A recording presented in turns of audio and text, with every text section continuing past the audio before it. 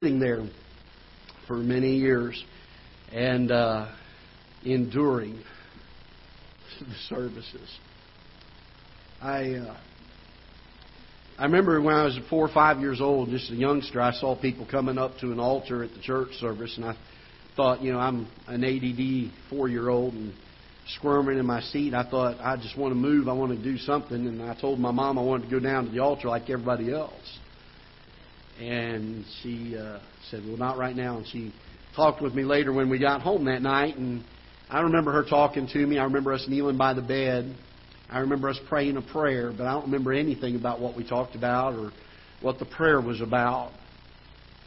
For years, I sat in the pews of our churches unchanged and lost.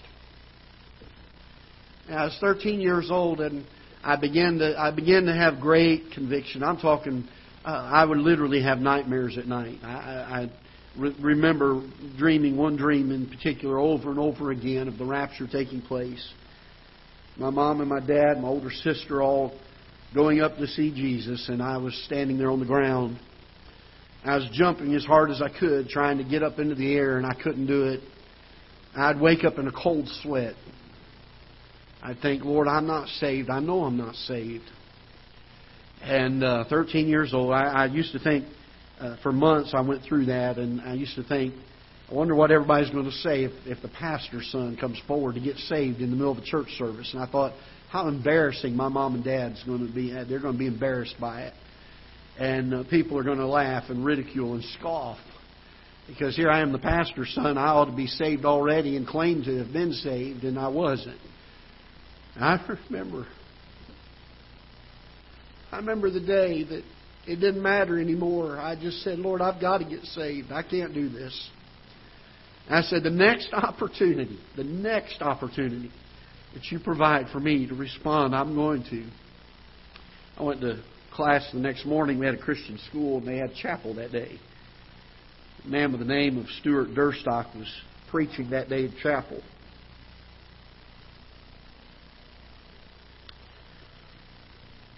Every service that year he'd given an invitation except that one. He had us raise our hands. He said, if God's spoken to your heart today, he said, would you raise your hand? And I raised my hand. And then he didn't give an invitation. And I thought, oh my, this isn't good. I went back to class, and I was concerned even as I was in class. And I thought, oh, Lord, I've got to get this matter settled. And a knock came on the door. Mr. Durstock was our school principal. And when he came to your class and knocked on the door and asked your name to come to his office, that was not ever a good thing. And he came up there and he knocked on our door and he asked for me to come to his office. I'm thinking, what did I do now? My dad's the pastor, and I mean, word spreads fast. Before I could get to his office, most of the time my dad already knew. And my dad and mom were like the old-timey parents, when you got in trouble at school, you got in trouble at home too. And our school paddled back then. We got paddled for things, and then we'd go home and get paddled again. And I thought, this is not good. And I get down there to his office, and he said, Greg, he said, I hardly ever don't give an invitation. He said, when I ask for hands to go up, he said, yours was the first one up. He said, I went back to my office after chapel, and he said, I couldn't get away from that. He says, there's something I can help you with. I'm thankful for people that are sensitive to the Holy Spirit's leading. I said, Brother Durstock, I'm not saved. And I'm cringing. I'm thinking, oh boy, here it comes. He's going to lay into me. Here I'm the pastor's son. That man smiled real broadly. He said, Greg, we'd love to get that matter settled today. He said, would you like me to get your dad and have him here too? And I said, oh, that'd be great. He called my dad in. I remember kneeling down at that chair. I can still picture it. And for the first time, I put my faith in the Lord Jesus Christ. I'd never done that before. And I'm going to tell you something. I'd listened to my dad preach for 13 years, and he was a horrible preacher. Horrible. But boy, the minute I got saved, God did something to him. He transformed him into one of the greatest preachers I think I'd ever heard. I sat there in the services and, man, all of a sudden his messages, they were doing something to me. I don't know what he did to my dad, but I'm grateful he did. We laugh and we joke about that, and we understand that the work was not in my dad. The work was right here. I'm so glad you're saved today. I'm so thankful that God reached down and saved me. I used to, as a preacher's kid, Mom and Dad didn't let us do much. We couldn't get in trouble. And I used to think, boy, God didn't have to do a whole lot to save me. I was thinking about that one day after I'd been saved for a while, and I thought, if the truth was told, if I had been the only one that needed to be saved, I think the Lord Jesus would have still come and done what He did. And boy, when I realized that it still cost the death of my Savior, whether it was me or the most hardened criminal and sinner that's in this world, it took the same price to buy both of us. And I'll tell you what, I've never been so excited about my salvation as I have been since that day. I remember using to cringe to have to read my Bible. Now it's done something where I enjoy that time. Pray, I would pray when I was supposed to, when I had to. Now I love it. I actually find time during my day to get alone with the Lord because it's so enjoyable, something I love to do. Can I tell you, that wasn't there before I got saved. There was something that God did inside this heart the moment I put my faith and trust in the Lord Jesus Christ. And some people it happens faster than others. For me, it happened very quickly. There was a drastic difference, something that changed amazingly in my heart. I'll tell you this, I've had a lot of sorrow in my life since then. There's been a lot of pain. There's been a lot of circumstances that I would not want folks to go through. A lot of tears that have been shed. And yet I would say this without even blinking an eye. Trusting Christ as my Savior was the single greatest decision I've ever made. He doesn't promise it to be an easy life, but He promises to go through the life with us, to guide our steps, to give us strength, to give us comfort. And I'll tell you, there's a lot of things that have happened since I've trusted Christ as my Savior that had I not had that wonderful peace that comes from the Holy Spirit of God, I wouldn't have made it through. I'll tell you this morning, if you've never trusted Christ as your Savior, God loves you. He does not want you to die and go to hell. He does not take joy in judging men for their sins and making them serve the penalty of the death in hell. In fact, He loved us so much that He was willing to let His Son die in our place. And then He gives it to us freely.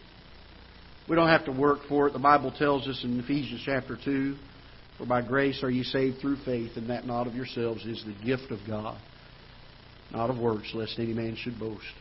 He doesn't make you work. He doesn't make you join a church. Aren't you glad of that? He doesn't make you get baptized to get saved. He just asks you to put your faith and trust in Him, what He did on Calvary. That's all He asks. I've heard people say, well, I don't believe a loving God would send anyone to hell, and I agree with that statement. I believe a loving God would do everything He could to keep people out of hell, even if He had to send His own Son to pay the price for them. And that's exactly what He's done. If a man chooses to go to hell now, he does it trampling through the price that Christ paid for us on Calvary. He does it with absolute rejection to that. And I hope this morning that everybody here is saved. I hope everybody's trusted Christ as their Savior. But if you haven't, you ought to take Him up on it today. It'll be the greatest decision you've ever made. From sinking sand He lifted me. With tender hand He lifted me. From shades of night to plains of light. Oh, praise His name. He lifted me. What a joy this morning. That's not even the message, but I wanted to share that with you. Let's turn to Matthew chapter 24, if you will. Matthew chapter 24.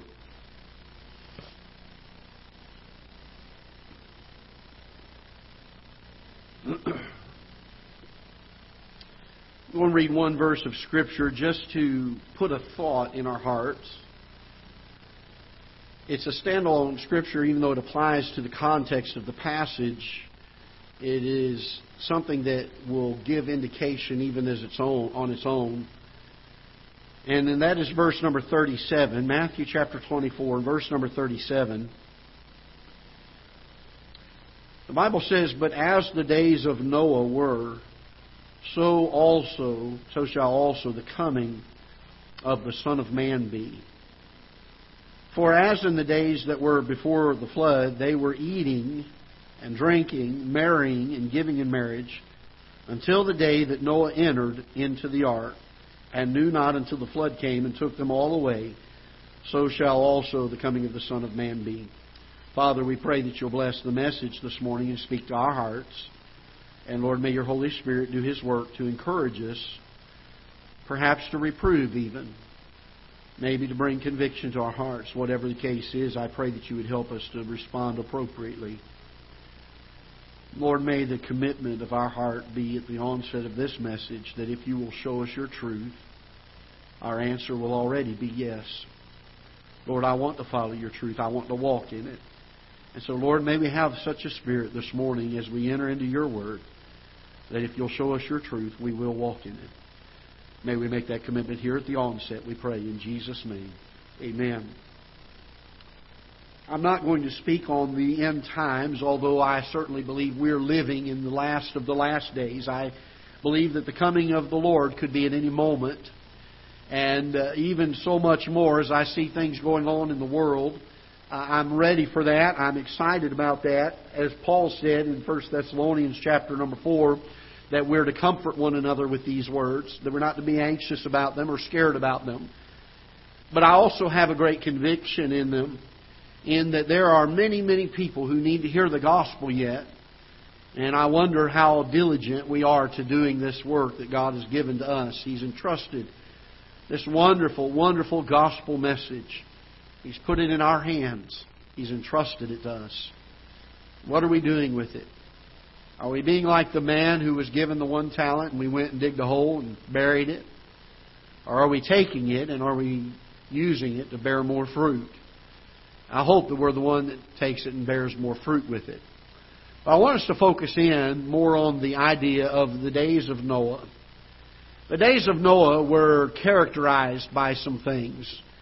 The Bible says here that in verse number 38, that in those days, for as in the days that were before the flood, they were eating and drinking, marrying, giving in marriage, until the day that Noah entered into the ark, and knew not until the flood came and took them all away, and so shall also the coming of the Son of Man be. Describes the character of the society of the day. When Noah, for over 100 years, works and labors and builds an ark, and all of that time is preaching people to repent, that the judgment of the Lord is coming, that they needed to get right with God, and they needed to get their hearts right with God. And the Bible says this, that they were eating and drinking, marrying and giving in marriage. And the Bible says until that day came. And then it says this in verse 39, and I think it's a very sad statement. It says, "And knew not until the flood came and took them all away." I cannot stand here today and say that this was the fault of Noah, because Noah, the Bible teaches us, was preaching this message. This was the fault of those to whom he was preaching to, who were not listening to the message. They were so encumbered by the affairs of this world, they were so entangled by the affairs of this world, that they did not give a thought to the things of God. And we look at the lost world around us today, and we live in a day very similar, don't we? We live in a day where those who do not know Christ as their Savior are eating and drinking, they're marrying and giving in marriage, and they know not, and they will not until that day comes, unless we tell them. But I don't want to focus on those that are lost, that are characterized by this. I want to focus on the danger there is of even God's people losing their sight of the imminent return of the Lord Jesus Christ. Losing their sight of the diligence of the Christian life, to keep our eyes and our gaze upon Him. Because the truth is, we get encumbered by the things of this world, don't we? Paul wrote to Timothy, he said, "No man that warreth entangleth himself with the affairs of this life, that he may please him who hath chosen him to be a good soldier. One of the great dangers of this world is that we become encumbered, we become entangled with what the Bible refers to as the affairs of this life. So much so that Paul said he had to buffet his body daily. He had to bring his thoughts into captivity. And he had to do so on a regular basis, lest he himself would be a castaway, lest he himself would follow after this thing. Paul's the one that said, redeeming the time because the days are evil. And Paul's diligence in the Christian life is something that we look to and we're impressed by, and we look to as an example of something we ought to be. But it did not come without there being a realization of the temptation of this world to draw us away. James spoke of that. The Bible says that when a man sins, he sins when he's drawn away and tempted. The lust of the flesh, the lust of the eyes, and the pride of life come and tempt us. He says when we sin, it's because we're drawn away and enticed by our own lusts. Why? Because we get our eyes off of the things that we ought to have them on. Take your Bibles, if you will. Turn to me, Luke chapter number 9. Luke chapter number 9. A story is given here. It's not a parable, but it's a true story of something that took place during the ministry of the Lord Jesus Christ. He had just come through Samaria and had suffered rejection there, as so often was the case in Christ's ministry.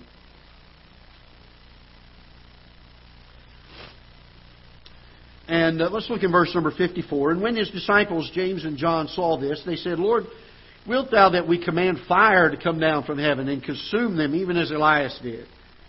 But he turned and rebuked them and said, Ye know not what manner of spirit ye are of.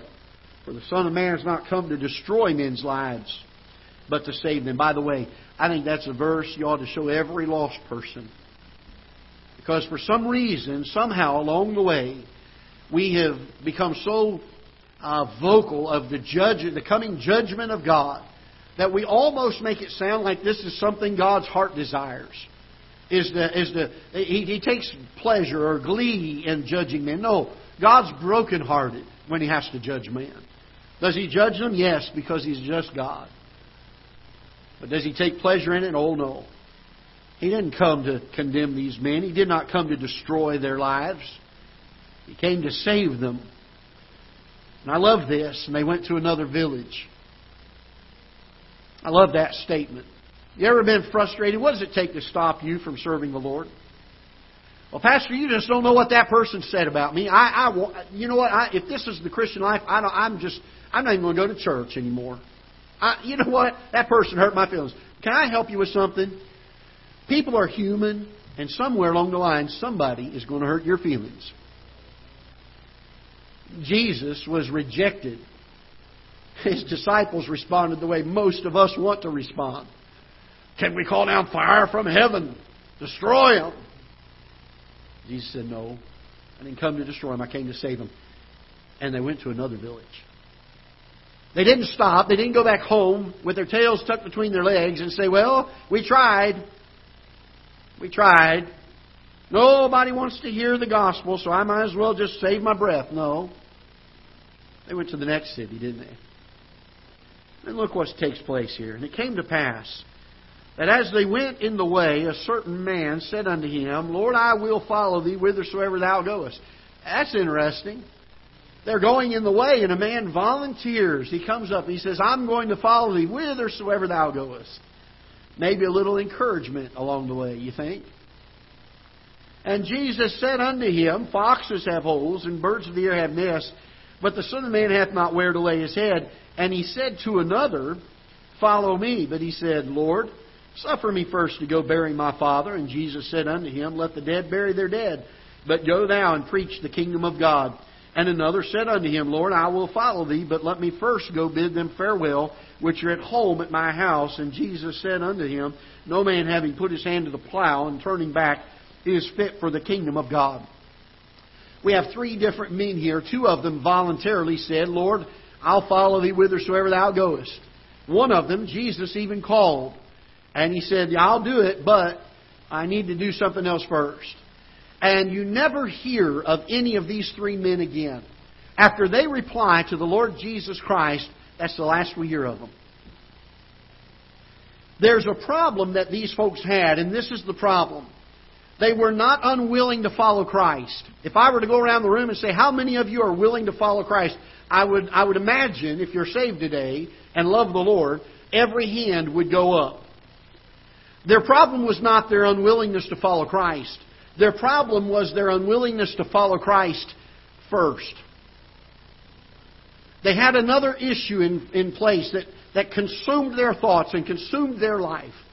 And I'll tell you, one of the great battles that I face, and I'm just going to be very transparent with you, one of the battles I face in my life is the amount of enticement of the world that seems to grab a hold of our hearts and our minds and so quickly consumes it. I'm not talking about things that are necessarily wrong, but just the fact that it consumes our time.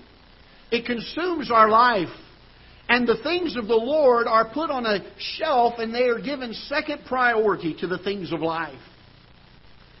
And if we're not careful, we'll find ourselves in the same position these three men found themselves.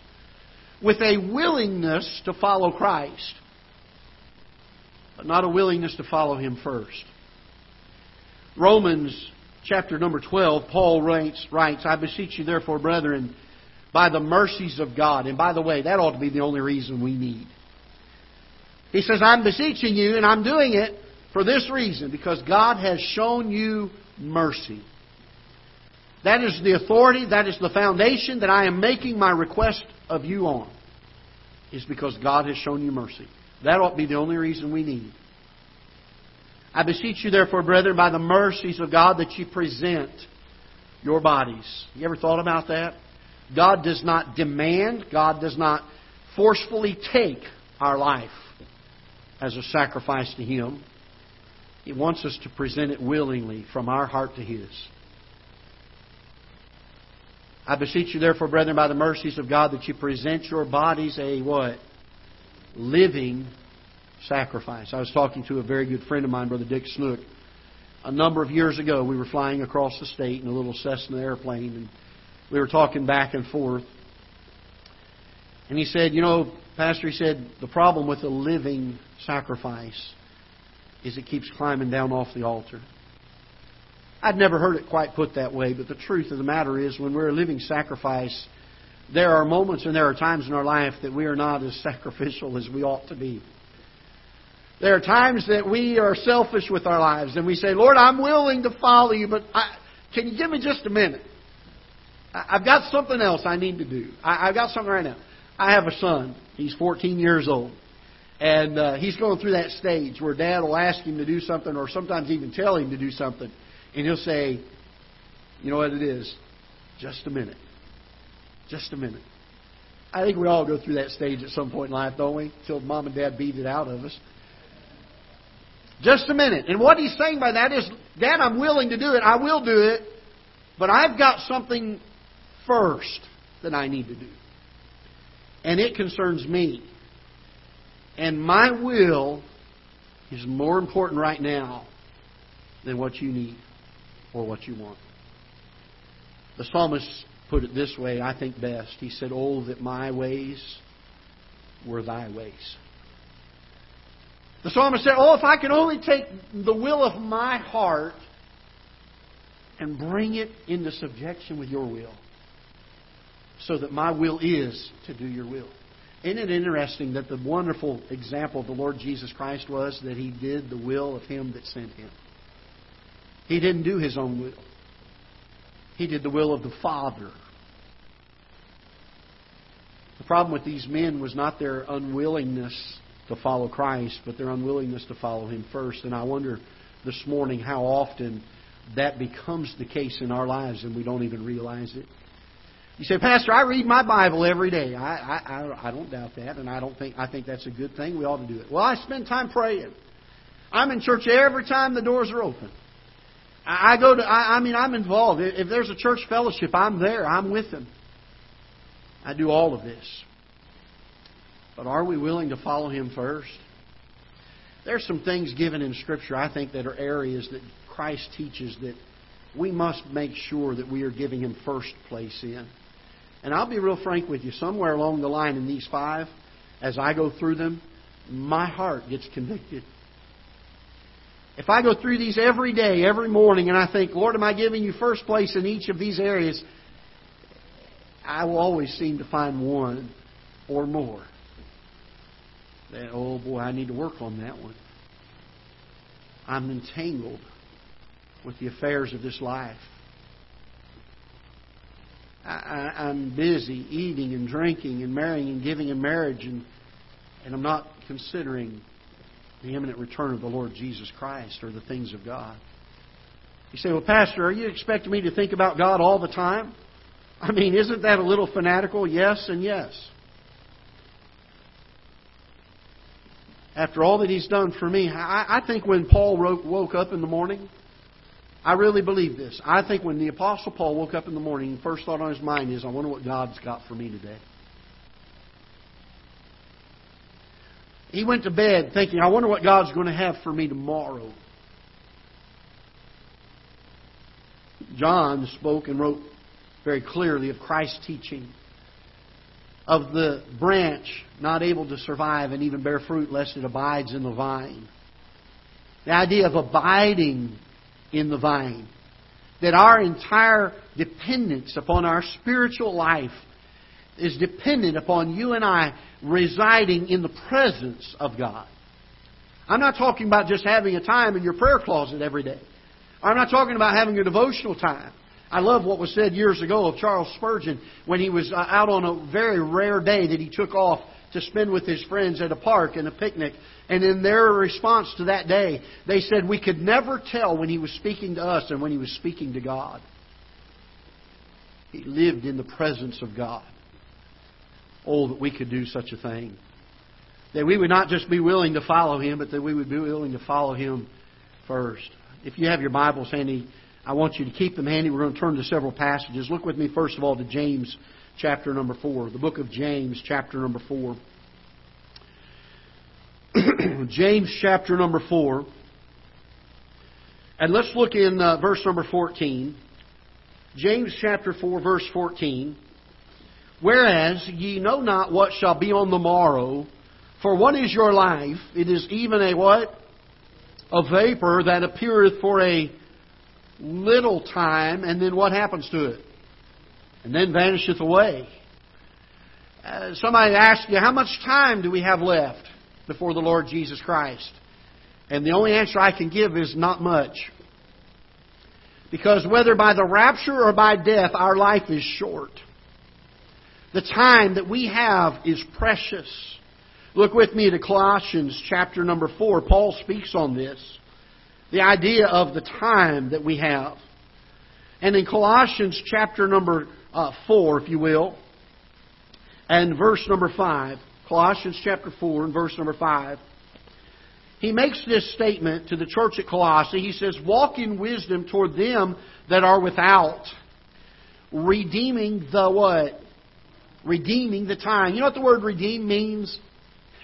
It means to buy back. It kind of has the idea that you sold something or you lost something and it came up and you had the ability to buy it back again. To make sure that we don't let loose of it, that we don't lose any moment. You know, the Bible says that we'll give an account one day for every idle word that we speak. That's something to consider and to ponder. Look with me in the book of Ephesians. Ephesians, just a few pages back in your Bibles. Ephesians chapter 5 and verse number 16. Ephesians chapter number 5 and verse number 16. Let's look at verse 15 because I believe it goes with verse 16. He says, see then that you walk circumspectly, not as fools, but as wise, redeeming the time, because the days are evil. Wherefore, be not unwise, but understanding what the will of the Lord is. Again, we have the idea of being wise with our time. Could I put it this way? When it comes to our willingness to follow Christ, I believe that our time has first dibs, that God has first dibs on our time. It's amazing to me how many times in my lifetime over the years that there has been a revival or some special meeting of the church, or perhaps some opportunity that we've had to serve the Lord or to share the gospel with someone, and we were too busy. I was a youth pastor for a number of years under my dad's ministry, and it was amazing how many times I would ask young people, "Are you coming to the youth activity?" "Well, if I don't have something else going on." And I think, boy, how frustrating that is. I'm going to go ask the parents. I'll get some support from the parents. And I would ask the parents, are your kids coming to the youth activity? And I would get the response, "If we don't have something else going on." There's a willingness to follow Christ, but maybe not a willingness to follow Him first in the area of our time. I'm not just talking about church services. What about our time that we spend walking with God each day?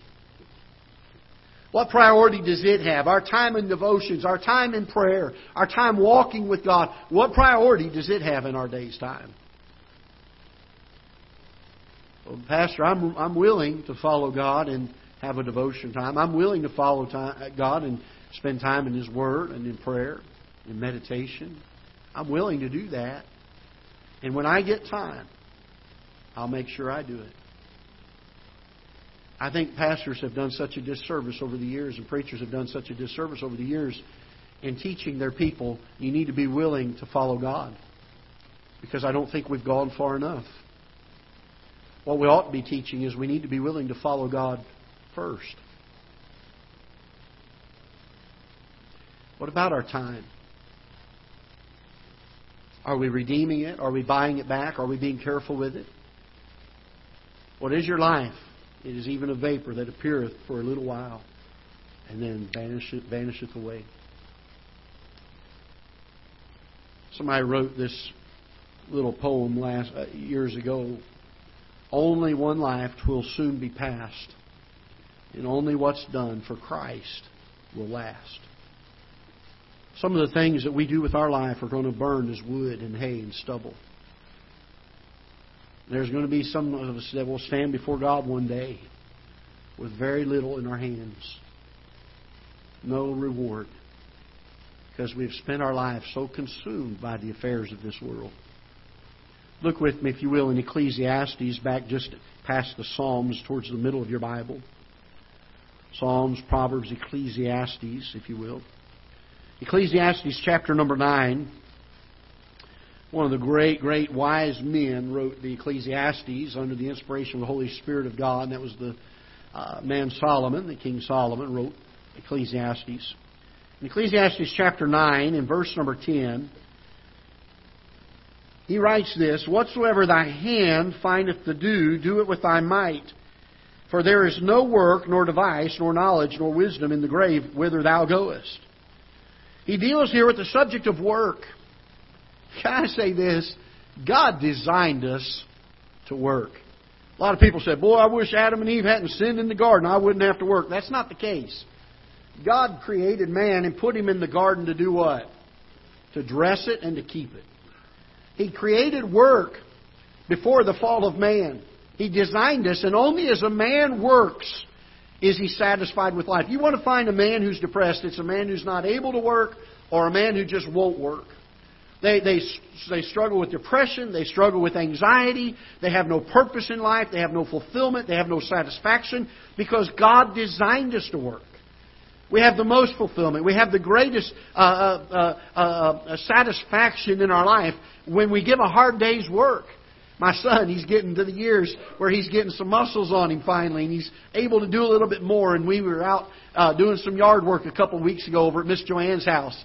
And I thought, boy, I might get an hour out of him. He's a typical teenager, maybe 2 hours of work in the middle of the day.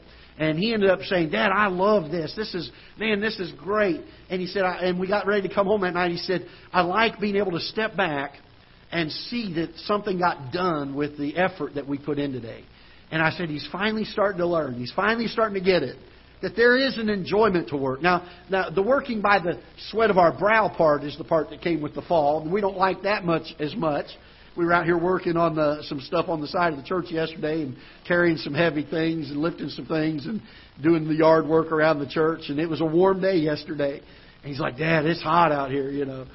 So we don't like to work by the sweat of our brow, but the work is certainly satisfactory.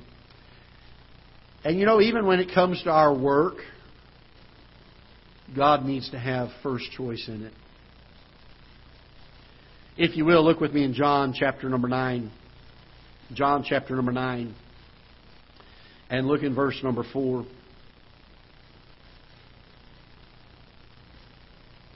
John chapter 9 and verse number 4. Jesus, again, one of our great, great examples. He said, I must work the works of Him that sent me while it is day. The night cometh when no man can work. Does He have first claim on our work? I must work what? What I want to do? Notice what He says here. I must work the works of who? Him that sent me. You know, the first consideration in our life when it comes to the work that we do is, Lord, what do You want me to do today? Everything else becomes secondary to it. For years, I used to teach young people as a youth pastor. You need to, when you get ready to figure out what it is you're going to do with your life, you need to pray about it and seek God's will about it, and ask Him to show you what He wants you to do with your life, and then when He shows you, then let's do that. And the idea was oftentimes with the young people, well, I've got this desire to do this kind of work in my life. And so when I pray, I want to ask God if He'll give me permission to do it. You ever been there? It's more like, Lord, I want to go into this field, but I want Your will. Is this Your will? I really hope it is. And we teach them perhaps the wrong thing. We teach them to get permission from God to do something, which, by the way, because of the free will of man, God often will allow us to do things that may not be His will. And the sad thing is, oftentimes, because the door is open and we feel like we're allowed to do it, that is God's will, and it oftentimes is not. I said, why not rather, instead of saying, Lord, until You show me what You want, and this is what typically happens. Lord, they said, Pastor, I prayed about it. I've asked the Lord to show me, and until then I'm going to go over here and I'm going to do this work over here. And God will show me at some point, and then when He shows me, I'll go do that. That's backwards. Because what we're saying is I want my will to be done first. And then if God shows me something, after I've done my will, I will do God's will. There was a fellow years ago by the name of George Gibson. He sat right down here about the second row in the church that my dad pastored down in Florida on this side of the pulpit, about the second row back. By the time I knew him, he was up in years, had retired from the Goodyear Tire and Rubber Company. And oftentimes he would watch my sister and I when we were little and when my mom and dad were busy, and he would kind of babysit us and watch us. I hate to call it babysitting because we were, elementary age at the time. But we used to love to go over to his house. He was an interesting fellow, always had great stories, and we would play games and things together. But he was up in years. His wife had passed away a number of years before. And I remember my dad preaching one day, and Brother George Gibson came to the altar on this side of the pulpit. I can still remember seeing him come, and tears just streaming down his face. At that point, I would suspect he was probably in his late 70s, maybe early 80s. And he came and he surrendered to preach the gospel. My dad told the story later on. He talked with Brother George about this. As a young man, God had called Brother George to preach. And he was just about to enter into the ministry when Goodyear Tire and Rubber that he had been working for offered him an advance, a rather large and sizable advance in the company. And after praying about it, and he said, boy, this is a great opportunity. I think I'm going to take it. The door is open. It must be what God wants. He did that. And he did it for a lifetime. And he sat there at the altar that night, weeping, saying, I have missed what God had for me. He said, for the rest of my life, I want to give it to preach the gospel. And for the next 5 or 7 years, however long he had before he passed away, every week he was in some nursing home somewhere preaching the gospel every week. He said, boy, that's a sad story. Here's a young man who had an open door of opportunity. It looked like God's hand of blessing on his life. And he took that as God's will.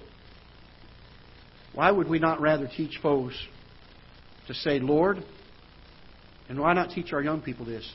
Why don't we teach them to say, Lord, I'm going to serve you first. In fact, I'm going to pursue after ministry. I'm going to pursue after serving you. But Lord, if you want me to do something else, I'll be more than happy to do it. Because here's what happens.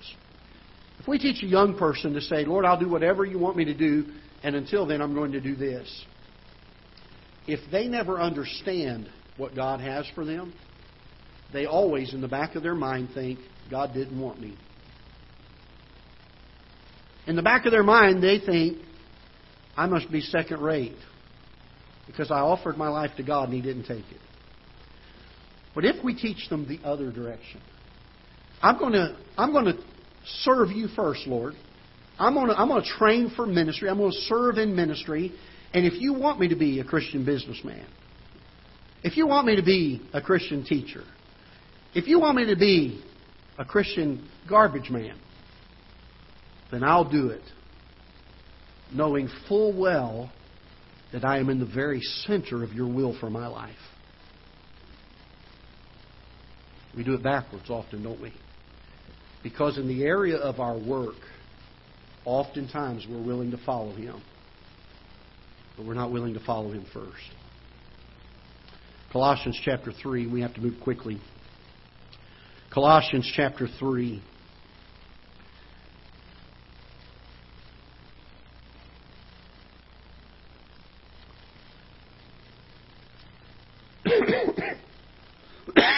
Colossians chapter number 3 and verse number 1. Excuse me. If ye then be risen with Christ. So who's he speaking to here? If ye then be risen with Christ, he's speaking to the Christians. Those that are in the church. If ye then be risen with Christ, seek those things which what? Which are above, where Christ sitteth on the right hand of God. Notice verse number 2. Set your what? What's the next word here? Set your what? Your affection on the things above, not on things on the earth. God has to have first place in our time.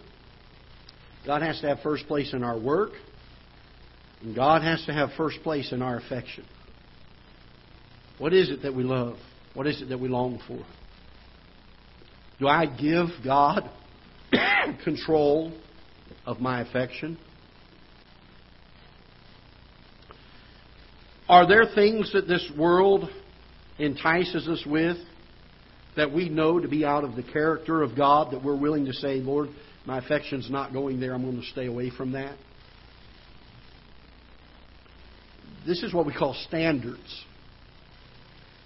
These are things that we say, I'm going to take a stand against those things because I know they're outside of the character of God. But Pastor, they're enjoyable things. I understand that. But are we going to give Him first place in the area of my affection? What am I going to set my affection on? Not on things on this earth, but what does He say here? Verse number 2, set your affection on what? You know, the things that I love most in this life ought to be the things of God. I'm a pilot. I love flying airplanes. I've loved it since I was 8 years old. It would have been very easy in my life to go off into a career of being a pilot. But my affection first needs to be, Lord, I love the things of You. I love Your Word. I love Your ministry. Now, I'm not saying that it's God's will for every person to go into ministry. What I'm saying is it ought to be our first choice. And then see what God has us to do from there. It ought to be the surrender of our heart to say, Lord, I'll do it, and I'll do it first unless You show me otherwise. I think we'd have far more missionaries on the field today if that were the case. I think we'd have far more preachers in the pulpits if that were the case. I think we'd have far more people that would be faithful and attend a church that God leads them in, and they would serve in that church and reach people with the gospel. we would come to this mindset of giving God first place. Matthew chapter 22.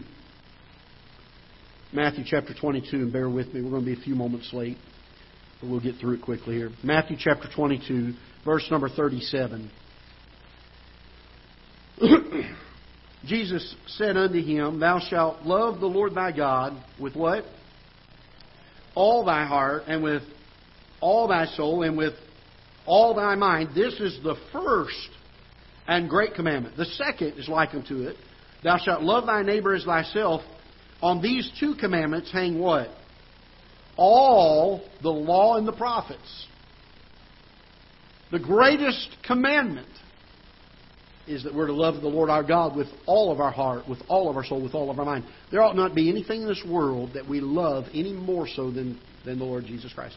You know, the Bible teaches us that if a man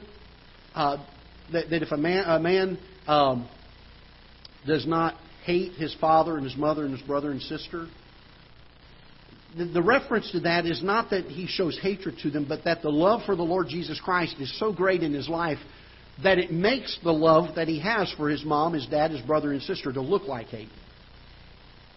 How many of you love your wife or your husband? How many of you love your children? Could you imagine anything in this world loving them even more than that? I'll tell you something. There are some children of mine that I would not do anything to sacrifice them for. I love them so much. I get criticized sometimes. I do so much for them oftentimes because I love them so much. Can I tell you, the love for our Lord, our affection for the things of God ought to be far greater than even the love for our own families. I'm not saying for you to neglect your family. I'm saying the love for Him, our heart for Him ought to be more than even our own families. You say, was that principle ever shown in Scripture? Well, sure it is.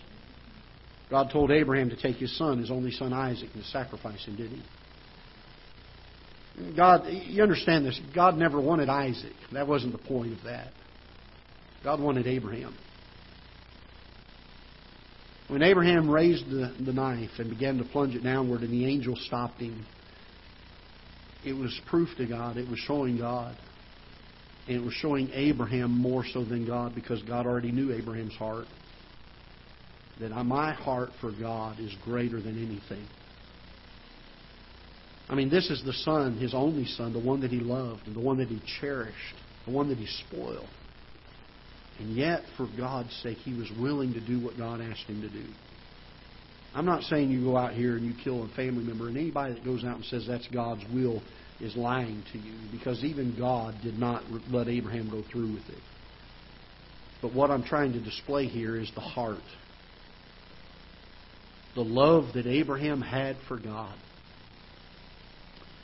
Set our affections on things above, not on things on the earth. Number 4, Philippians chapter number 3. Philippians chapter 3. I am conscious of the time. We'll try to get you out here in a timely manner here. Philippians chapter number 3. Let's look in verse number 8. Let's go to verse number 7 just so we can get a running start into it. Paul's writing here and he says, But what things were gained to me, meaning in his flesh, in his life, he says, But what things were gained to me, those I counted loss for Christ. Yea, doubtless, and I count all things but loss for the excellency of the knowledge of Christ Jesus my Lord, for whom I have suffered the loss of what? Many things? All things. Suffer the loss of all things. And notice what he said about those things that he lost. Do count them, the things that he lost, but what? Dung, that I may win Christ. Can I tell you this? When it comes to our material possessions, they belong to Him.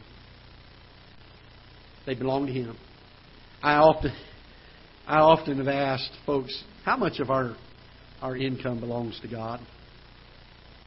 How much of it? All of it. It all does. How much of the material things that He blesses our life with belong to Him? All of it. It all belongs to Him. Doesn't that cause us to say, then I better be a very good steward of what God has entrusted me with in this life? You know, we gripe about it often to God, don't we? God, I just don't have enough. I need a little more money. I want a longer boat. I want a nicer bow and arrow to go hunting with. Or I want a nice dress. Some of you ladies, I don't know what you ladies buy, perfume or, girly things, whatever that is.